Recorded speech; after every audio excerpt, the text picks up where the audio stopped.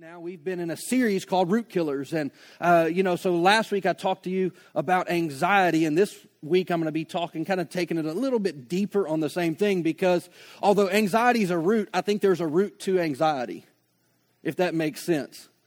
I think that, and really in this series what we've been talking about is really guarding our heart. Proverbs 4 verse 23 tells us, it says that we need to pay attention to our heart, that inner part of us that's happening, and it's really the part where God deals with us. And so the whole idea behind this series is that we need to pay attention to our heart, because the Bible there in Proverbs 4 tells us that the condition of our heart actually determines how our life's going to shake out. It's not just external things, it's actually internal things. And even last week, when I was sharing with you about anxiety, it's not about external situations that create anxiety. Anxiety actually starts inside of us. And the truth is this, is that if we can quiet the storm within, the storm without won't be a problem. Because many times that storm, those things, that anxiousness in our heart is what really bothers us. It's what really begins to affect our heart. Why? Because I've been through some tough things, but been able to walk right through it. The Bible talks about Shadrach, Meshach, and Abednego. How many of you know the story of them? It says that they were three Hebrew boys, and I won't go into all the story, but they refused to bow to the king at the time, and he said, okay, I'm going to throw you into the fiery furnace. He heats it up. The guys who throw them in there drop dead because of the heat, and the Bible says they walked around in the fire. How many of you know that might make you a little anxious? And yet, right in the middle of that, the Bible says that they looked in and they threw 3 men in, and there were 4 men walking around, which is pretty impressive. But they realized, and even when they came out, the thing that they said was that there wasn't a hair singed on their head, and they didn't even have the smell of smoke. How many of you ever burned some stuff in the yard? You may not even be by the fire. You might be sitting up on the porch looking at the fire, and you still smell like smoke, and you weren't even close to it. And that's a perfect, I think, example for us, is that we could walk through a trial, a circumstance, a situation, and it doesn't have to affect us. Why? Because the Bible says that their faith was fixed, that said, our God will deliver us from even this. I mean, if there was ever a moment, their lives were literally being threatened, and yet they were able to walk right through it and come out on the other side glorifying God, and to the point where all those who saw it said that your God has to be God. There's no other explanation. That your God, the God that you serve, the God of Israel, has to be the one true God. And it changed a nation. Why? Because somebody was willing to quiet a storm on the inside of them.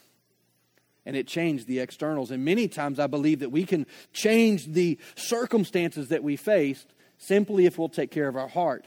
And we'll pay attention to these things in these areas of our lives. And so that's what we've been sharing. And so I shared with you the catalyst of this series was simply a story that I'd heard about a couple sequoia trees in Yellowstone National Park. They're these massive, huge sequoia. They're called the Great Sequoias. I showed you some pictures in week 1 of it. And, but they had fell. And so what they couldn't figure out was why they had fallen, because 2 of them had fell really close together. And long story short, they found out that it was foot traffic, that people walking around taking pictures, driving cars, all those kinds of things, had actually compressed the soil, which actually had killed the roots of the tree. So the tree was still alive, the roots died. And see, I believe that many times as Christians, that we may even be seemingly good in our walk with the Lord, in our faith and our trust in Him. And the reality is that our root system is actually being compromised, and it's only a matter of time until we fall. But if we'll take care of our roots, in other words, the unseen stuff. So many times we try to deal with the externals. I'm trying to just deal with my anger. Yeah, but that anger is stemming from something. Anger's not the issue, that's the result, right? There's tension in your life. I mean, there's things going on, and we think, well, if I deal with this external stuff, that takes care of the problem. And the truth is that the root is still there. And so this whole series is talking about the roots that create problems. Because if you fix the roots, you'll fix the fruit. That's the way it works. And so we've been sharing about these over the last couple weeks. And so I was sharing with you last week, as I said, about anxiety, about just being anxious, being worried, being stressed out. And it's so easy in the days in which we live to live that way and to just think that's normal. It's not what God intended for us. Jesus did not die so that we could live stressed out lives. freaked out lives. He died so that what? So that we could have peace, that we could have joy. And that's the life that Jesus came so that we could have. And so it's important that we understand this. And so, but even just as a plant or a tree or anything else, even these great sequoias, I mean, they're massive. They're huge, just majestic trees, for lack of a better way. How many of you realize that a tree is not self-sufficient? They don't have everything within themselves to thrive. Quite the opposite. What? They need sun. They need water. They have these external sources that they need in which to live. And you know what? So do we. We, in and of ourselves, will never be enough. Now, we may be saved. We may be going to heaven. We may love Jesus. We may come to church. But we can become very self-dependent, very self-reliant. And I believe that this is very easy to do if we're not careful. And this is where I believe that anxiety is actually the root of anxiety, is actually we think we have to fix it. So anxiety is actually not the root. It's actually deeper than that, is that we now take on the weight and the responsibility for us. And this is not the way God has designed us. It's really not. And so, so I believe that root comes from self-reliance, but the way the Bible tells us to live is actually a life of humility or surrender. In other words, God, I am trusting in you. Like, I don't have to figure it out and I don't have to fix it. I just have to be obedient to you. I have to hear from you, find out what you're telling me about any given situation in my life. And I've had God speak to me about stuff that just totally did not matter, but that was frustrating me. And I've also had God speak to me in moments where it was really crucial. See, that God is really concerned and intimately involved with our day-to-day life. Even in the things that we think, well, this is too stupid for God to care about. I could give you stories where God gave me wisdom on things that I'm like, I don't even know why you would tell me that. I'm glad you did because it fixed my problem. But it seems so insignificant to me, and yet God would still speak in that moment.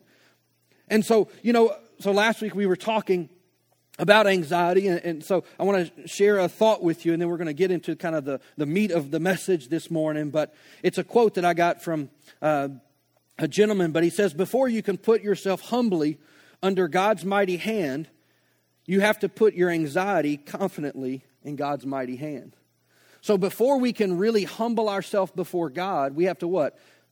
Do what we talked about last week. We have to put our cares and give them to Him. The Passion Translation says, lay them down and leave them there. Leave them there. Don't pick them back up. Sometimes we do that. We pray and we're like, God, help me. And then we pick it back up like we got to go fix it now. He says, no, just trust me. Trust me in this moment. And so, we see this in the book of Genesis in the very beginning. The first attack that Satan put upon Adam and Eve was actually an attack of control. Last week I told you that we were all control freaks because guess what we are? Every single one of us. We all want to be in control of our own lives. We all want to be in control of what's happening, and we take on that, and we see that with Adam and Eve. Because God had given them an instruction. He said, look, you can eat of all the trees of the garden except for the one it's the tree of the knowledge of good and evil. And yet the serpent comes in and he begins to talk to Eve, and he says, no, God doesn't want you to know everything that He knows. That's why He doesn't want you to eat that. And if you'll eat that, you'll understand things just like God.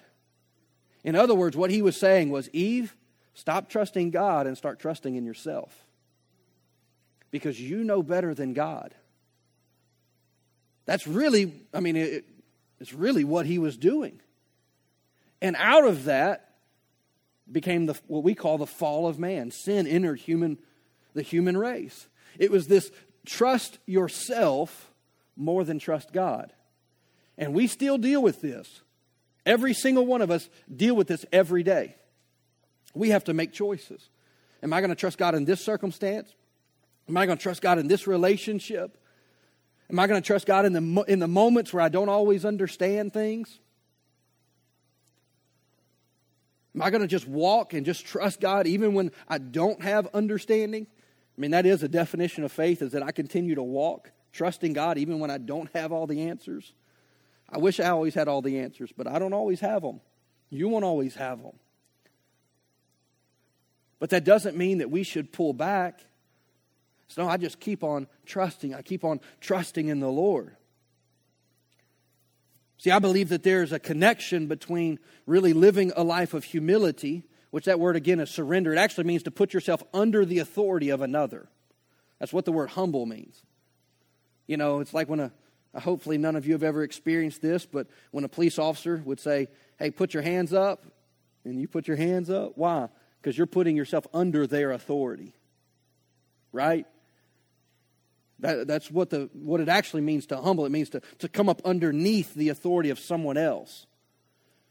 And this is the life that we are to live. And so there's a connection between being humble and casting all that anxiety onto the Lord. You know, the Bible tells us in Proverbs chapter 6, verse 16 and 17, it says there's 6 things that the Lord hates, and indeed 7 that are repulsive to him. We're just going to read the very first one, but he says, a proud look or the attitude that makes oneself overestimate oneself and discount others. It's an attitude that exalts. It's an attitude that thinks better, or maybe we think we're smarter than we really are. Now, I'm not saying that we're dumb, but I'm saying that God is wiser than we are. And it's actually pride to stand up and say, I don't agree with God. Because what you're saying is that I know better for me than him. Now that may play out in many different areas of our lives. But yet the Bible here says is that God hates it when what? We walk in pride. Not because he hates pride, but because he hates the effects that it has in our life. Because pride is destructive. Proverbs 16 verse 18 through 20 it says, first pride, then the crash. This is out of the Message translation. It says, the bigger the ego, the harder the fall. The bigger the ego, the harder the fall. It says, it's better to live humbly among the poor than to live it up among the rich and the famous. It says, it pays to take life seriously. It says, things will work out when you trust in God. Things will work out when you trust in God. And here, many times we say that you know, we actually misquote this verse because it says that pride comes before a fall, but that's actually not what Scripture says. It says pride comes before destruction, and haughtiness, arrogance comes before a fall. But it says that pride actually precedes destruction. I don't know about you, but I don't want to sign up for destruction in my life. So how do I keep destruction from coming? I have to choose to put myself under God's authority. It's a requirement. And so, you know, we see this throughout Scripture. Is that if we're going to really walk in the fullness of the life, Jesus said this in John 10:10. He said, the thief comes to steal, kill, and destroy. He says, I have come so that you would have life to its fullest potential. That's what Jesus said, the life that we could live. Life to its fullest potential. If we're going to live that kind of life, we're going to have to watch our heart and make sure that what? That we're actually surrendered under the mighty hand of God, is what one translation says. Is that, God, I am not in charge. The Bible says that we have been bought with a price, that we are no longer our own, but we've been bought with the blood of Christ. Well, we actually need to live that way. Like not just in word, but actually in our actions. I mean, and really surrendering to God, saying, God, should I take this job? Should I go to this school? Should, you know, what about this and what about that? And really asking the Lord. I mean, it makes all the difference. It really does. Matthew chapter 23, verse 12 says this. He says, those who exalt themselves will be humbled, and those who humble themselves will be exalted. Now, I've taught this many times, and I've looked at this many times, and you know, you hear things and statements made like this, like, oh, you better be careful, of course, because the Lord will humble you. How many of you have ever heard that? The Lord will humble you. All right, well, go show me that from Scripture. Because I've yet to actually find a Scripture that says that the Lord will humble you. The Lord will let you walk in pride, which will lead to destruction, which might bring about some realization of lack in our life, yes. But God doesn't bring destruction. Here it says that those who exalt themselves will be humbled. Well, destruction kind of has a way of doing that. But here it says that those who humble themselves will be exalted. And I'm going to show you this in another scripture here in a few minutes, but the word exalts here simply means to lift up or to elevate. It means to build up. And what happens is that when pride gets into our heart, pride was actually the first sin. You go look in the book of Isaiah, and it says that Satan was an angel in heaven, and it says that he was thrown from heaven because pride had been found in him. And you can go read it. It says that he looked at the throne of God and says, I will exalt. He has these statements, I will, and all these things. And it says that pride was found in him. It's actually what got him kicked out of heaven. That was actually the first sin that we know of, was actually pride. And we can default to that. And many of us would say, well, I'm not prideful. Yeah, but let me ask you the question, but do you rely on yourself? Do you trust? And look, I'll just be honest with you. This is an area for me that I have to watch. Because I think I can handle my business. I think I can take care of myself. I think that in situations, many times. And so I have to be very aware that I don't take the responsibility for me. I have to make sure that I'm asking for the Lord's input in situations and circumstances in my life.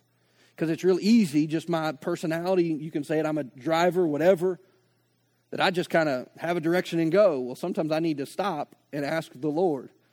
And there have been times where even in that situation where I have a plan and I'm like, I know this will work. And then I pray about it and the Lord says, yeah, but you could do it like this. I'm like, that's a lot easier. That's a whole lot easier. I think I'm going to go with your plan. Because my plan was going to be a lot of hard work. Me trusting myself and the way what I could figure out and what I could work out and all these things versus just asking the Lord to help me. And it's been amazing to me to see the times that I would, many times it's like I'll have a plan. I want to go to the Lord and be like, Lord, bless my plan, bless my plan, bless my plan, bless what I want to do, as opposed to saying, Lord, will you bless this? Will you bless my plan? In other words, God, I have a plan, but I'll scrap it if you tell me to.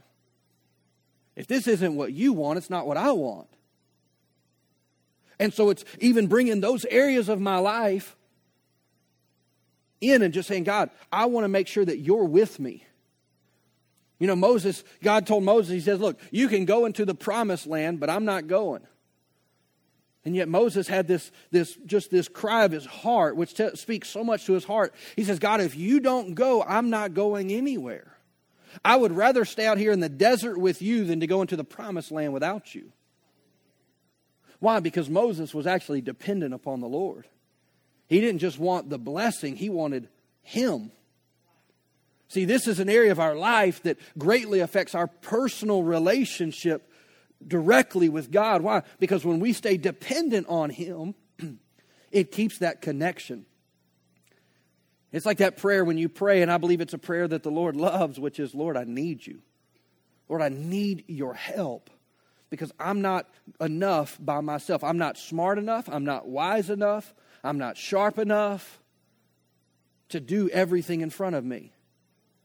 See, some of you may even have a degree of false humility. And this is something we all deal with, so it's not just a select few of us have this, where we say and we act outwardly like we really trust the Lord. So we say the right things, but on the inside of us, no, we're really trusting ourselves. We're our backup plan. And we can say things, but we know in our heart, even as we're saying them, that that's not really the attitude of our heart. Well, that's pride. That's this self-reliance that we're talking about. See, pride promotes self-sufficiency rather than God's sufficiency. And that's what we see in the Garden of Eden. Is that Adam and Eve, they chose to trust themselves more than to trust God. And we can do that. I mean, we have attitudes like, well, I'll just do it my way. I can do it myself. I don't need anybody else. You need God. You and God can do the impossible. You and everybody without God, it's going to be a mess. I mean, but we have to live in this continual place of, God, I need your help today. Like just for today. We'll worry about tomorrow, but for today, God, I know I need you today. And we're supposed to live in this place. Romans 12:3 says this, it says, because of the privilege and the authority that God has given me, he says, I give each of you this warning. Now, this is the apostles. He's given us a warning, and so when they say, hey, y'all need to pay attention to this, I think we ought to pay attention to it. He says, don't think you are better than you really are. Now, this is, and I'm going to share this with you in a moment, this is not in the sense of inferiority. That's not what he's talking about here. What he's saying is to have a proper perspective on who you are. So don't get into condemnation and be like, oh, well, I'm just a no good sinner. Well, your no good sinner got bought back and redeemed, and the Bible says that today you're the righteousness of God in Christ. So that ought to give you a little bit of boldness. The Bible says that we can go into the throne room of God and ask anything that we have need of, and he would hear our prayer. And it's not just, oh God, if you could, please, maybe, kind of think about me. Or just think about me today. No, the Bible says we're ever present on his mind.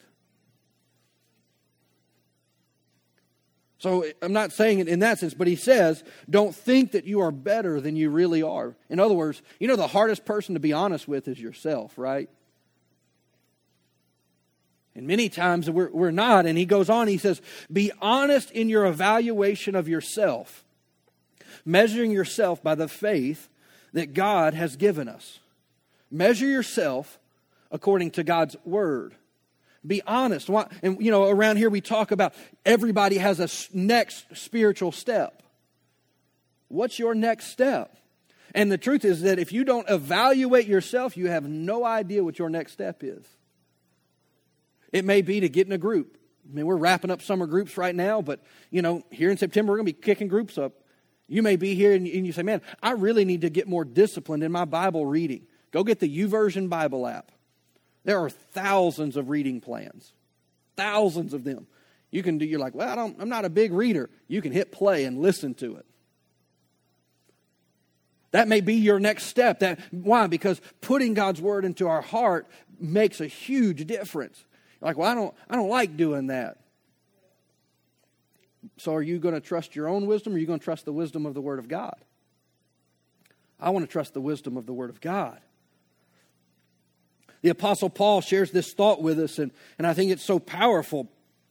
In 1 Corinthians 15, verse 10, he says, and he's talking about and really kind of giving his qualifications, which if anybody was qualified, it was the Apostle Paul.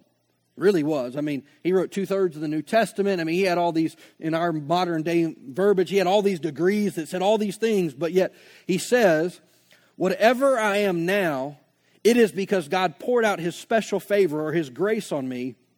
And I love this part. And not without results. And not without results. When we surrender and we come under the authority of God, there are going to be results in our life. And even we will say, I didn't do that. Like, man, God has been good to me. God's grace has been so amazing in my life. I mean, I appreciate it when people say things like, hey, that was man, that really touched me today, that sermon. I failed speech 3 times in college. So, yeah, that's what my professor said. Great job, you failed again, you know. And yet, every time I get up to speak, you know what I'm aware of? Is my inability to do it.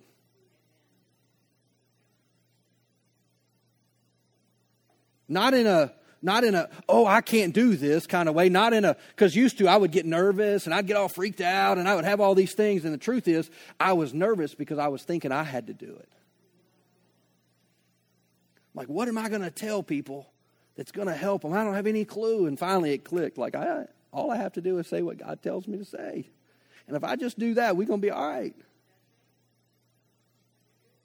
And so, as it says here, is that there are results.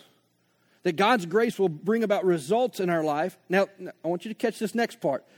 Paul says, "For I have worked harder than any other of the apostles." So there's still a part that we have to play. Yes, it's God's grace in our life, but we cooperate with that grace. It produces results. And he goes on, he says, "Yet it was not I, but God who was working through me by his grace." It was God working all along. And see, and the same is true for every one of us, is that, God's grace is very simply his ability in our life. So every day when we say, "God, I need your grace," what you're actually saying is, "God, I need your ability to work in me today." And I can't tell you how many times that I've prayed in circumstances or situations or whatever it may have been, and I'm praying and the Lord just gives me one little thing, and it's like all of a sudden that'll work. Like I've been worried and trying to figure it out and do all these things and and it's amazing to me when I'll just stop and just say, "God, I need to invite you into this moment because this moment is weighing heavy on me." And this may even be in the workplace or the work environment. I mean, I've seen God do it, not just in the church, because sometimes people could be like, "Oh, well, you're just a preacher. What do you know?" Well, I've ran businesses, like my own businesses.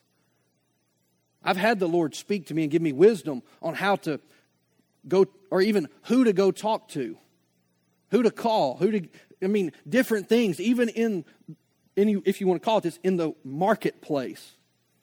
God's given me favor at the right place, at the right time, with the right person. And I've seen it work.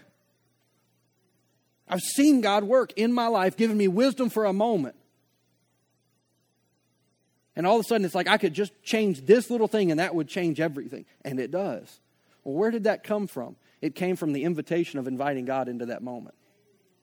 It's not because I was that smart. Of course, people look at you and you're like, "Oh, man, how'd you do that? That's amazing." And sometimes we can listen to our own press a little too much. You can get in trouble doing that. We got to stay humble. We got to stay before the Lord and not trusting in ourselves, but trusting in Him. Now, I want to give you a quote, and I think that it speaks to both sides what I just shared a moment ago, is that recognition of our worth brings confidence. And in other words, understanding who we are in Christ, that will bring confidence into our life. I'm not just some pitiful case that God's just having compassion on, although there's a degree of truth in that, but I'm no longer that pitiful case. I was that pitiful case. But now the Bible says that I have been transformed into the likeness of my Savior. And that's true for you. So recognition of our worth brings confidence, but recognition of our lack will bring humility. Our worth doesn't change. It's fixed. God said that you are my beloved child. That's what the Word of God tells us. So our worth never changes. But there are areas of our life where we need God to work in. Paul talked about it, and he talked about that there's a thorn in his flesh, and a lot of people have debated what the thorn in the flesh was. But nobody really knows. There you go. The Bible does speak. It says that it was a messenger from Satan, but people want to debate what it was. Like, what was Paul's sin? The Bible says it was a messenger from Satan sent to buffet him or to beat him. And so he said, "I prayed 3 times that God would take it away from me." And the response every time was, "My grace is enough for you, Paul. In your weakness, you're going to find some strength." See, and so many times what happens for us is that we think, man, if I just keep working, if I just keep doing, I'm going to get this thing figured out. And it's when we come to the place of recognizing that we lack the strength that we need to do what God has called us to do, that then we can step into His strength. The strength was never in us to begin with. It was always relying upon the Lord. So let me give you another example of this from Scriptures. It's in Luke 18, starting in verse 9. There's an account where Jesus tells a story of a Pharisee and a tax collector, and they're coming to the church to pray. They're coming to the temple to pray. And so Jesus tells this story to some who had great confidence in their own righteousness, and they scorned everyone else. It says 2 men went to the temple to pray. One was a Pharisee, the other was a despised tax collector. says, the Pharisee stood by himself and prayed a prayer. And he said, I thank you, God, that I am not like other people. I am not like other people, cheaters and sinners and adulterers. And I'm certainly not like this tax collector. It says, I fast twice a week and I give 1/10 of my income. So we see this self-righteous, self-reliant Pharisee. Why? Because the Pharisees were completely dependent on all their rituals, on their dress, their outward rituals that they did, all these things. And basically he's like, I'm perfect. God, I've crossed every T, I've dotted every I, and I thank you, I'm not like him. That kind of sounds like pride, doesn't it? Kind of sounds like he's pretty dependent on self, and yet the tax collector stood at a distance. He wouldn't even come to the altar. It says, and he dared not even lift his eyes to heaven as he prayed. And he says, instead, he beat his chest in sorrow and says, O Lord, be merciful to me, for I am a sinner. He says, I tell you, this sinner, not the Pharisee, returned home justified before God. For those who exalt themselves will be humbled, and those who humble themselves will be exalted. See, the only way to actually break self-reliance, pride in our life, is to humble ourselves. We have to choose to do that. Humility is a choice. It's a hard choice, but it's a choice that we have to make.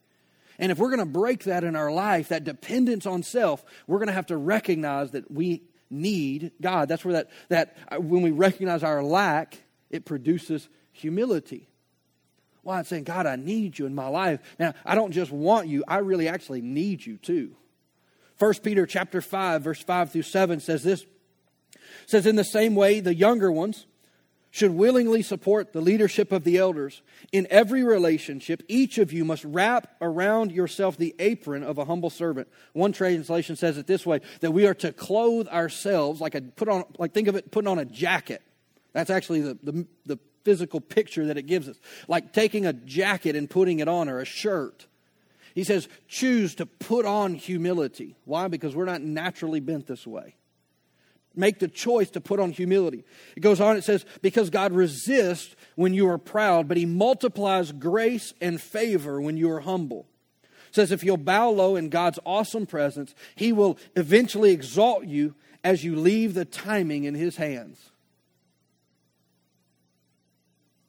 Is that tough for anybody else? The timing? Sometimes I'm like, I pray and I'm like, God, can I pray for this yesterday? Like, can we just rewind? I tend to not be a very patient person sometimes. My wife would probably say most of the time, but it says, leave the timing in his hand. God, I trust you. I don't have to have it all figured out, but I trust your timing, that your timing is perfect. He goes on and he says, pour all of your worries and your stress upon him and leave them there, for he tenderly cares for you. See, the humility that Peter is commanding us here, because it's actually not just a statement. This is actually a direction. It's a command from the Apostle Peter, who says, don't trust yourself. Trust God. Bring yourself under the authority of God and trust that he's got you. Why? Because you can confidently say that he cares for you. Cast all that worry, cast all that, like, God, I don't need to worry about this because this ain't actually my problem. It's actually your problem. I give it to you. It's a free gift. Take my problem. And I'm going to walk in the grace that you have for my life because I trust you. See, we've all got to be aware not to try. Last week I shared with you about, remember the donkey? Like overloading the cart and the donkey's in the air hanging out and it's kicking his feet. Remember what I'm talking about? And I said, how many of us probably look like that donkey? We're just kind of hanging out, like got all this stuff. Let go of the cart. Trust God with it. See, we have to be aware to not try to carry that load that God wants us to bring to him. But we have to trust that he can be trusted. We have to.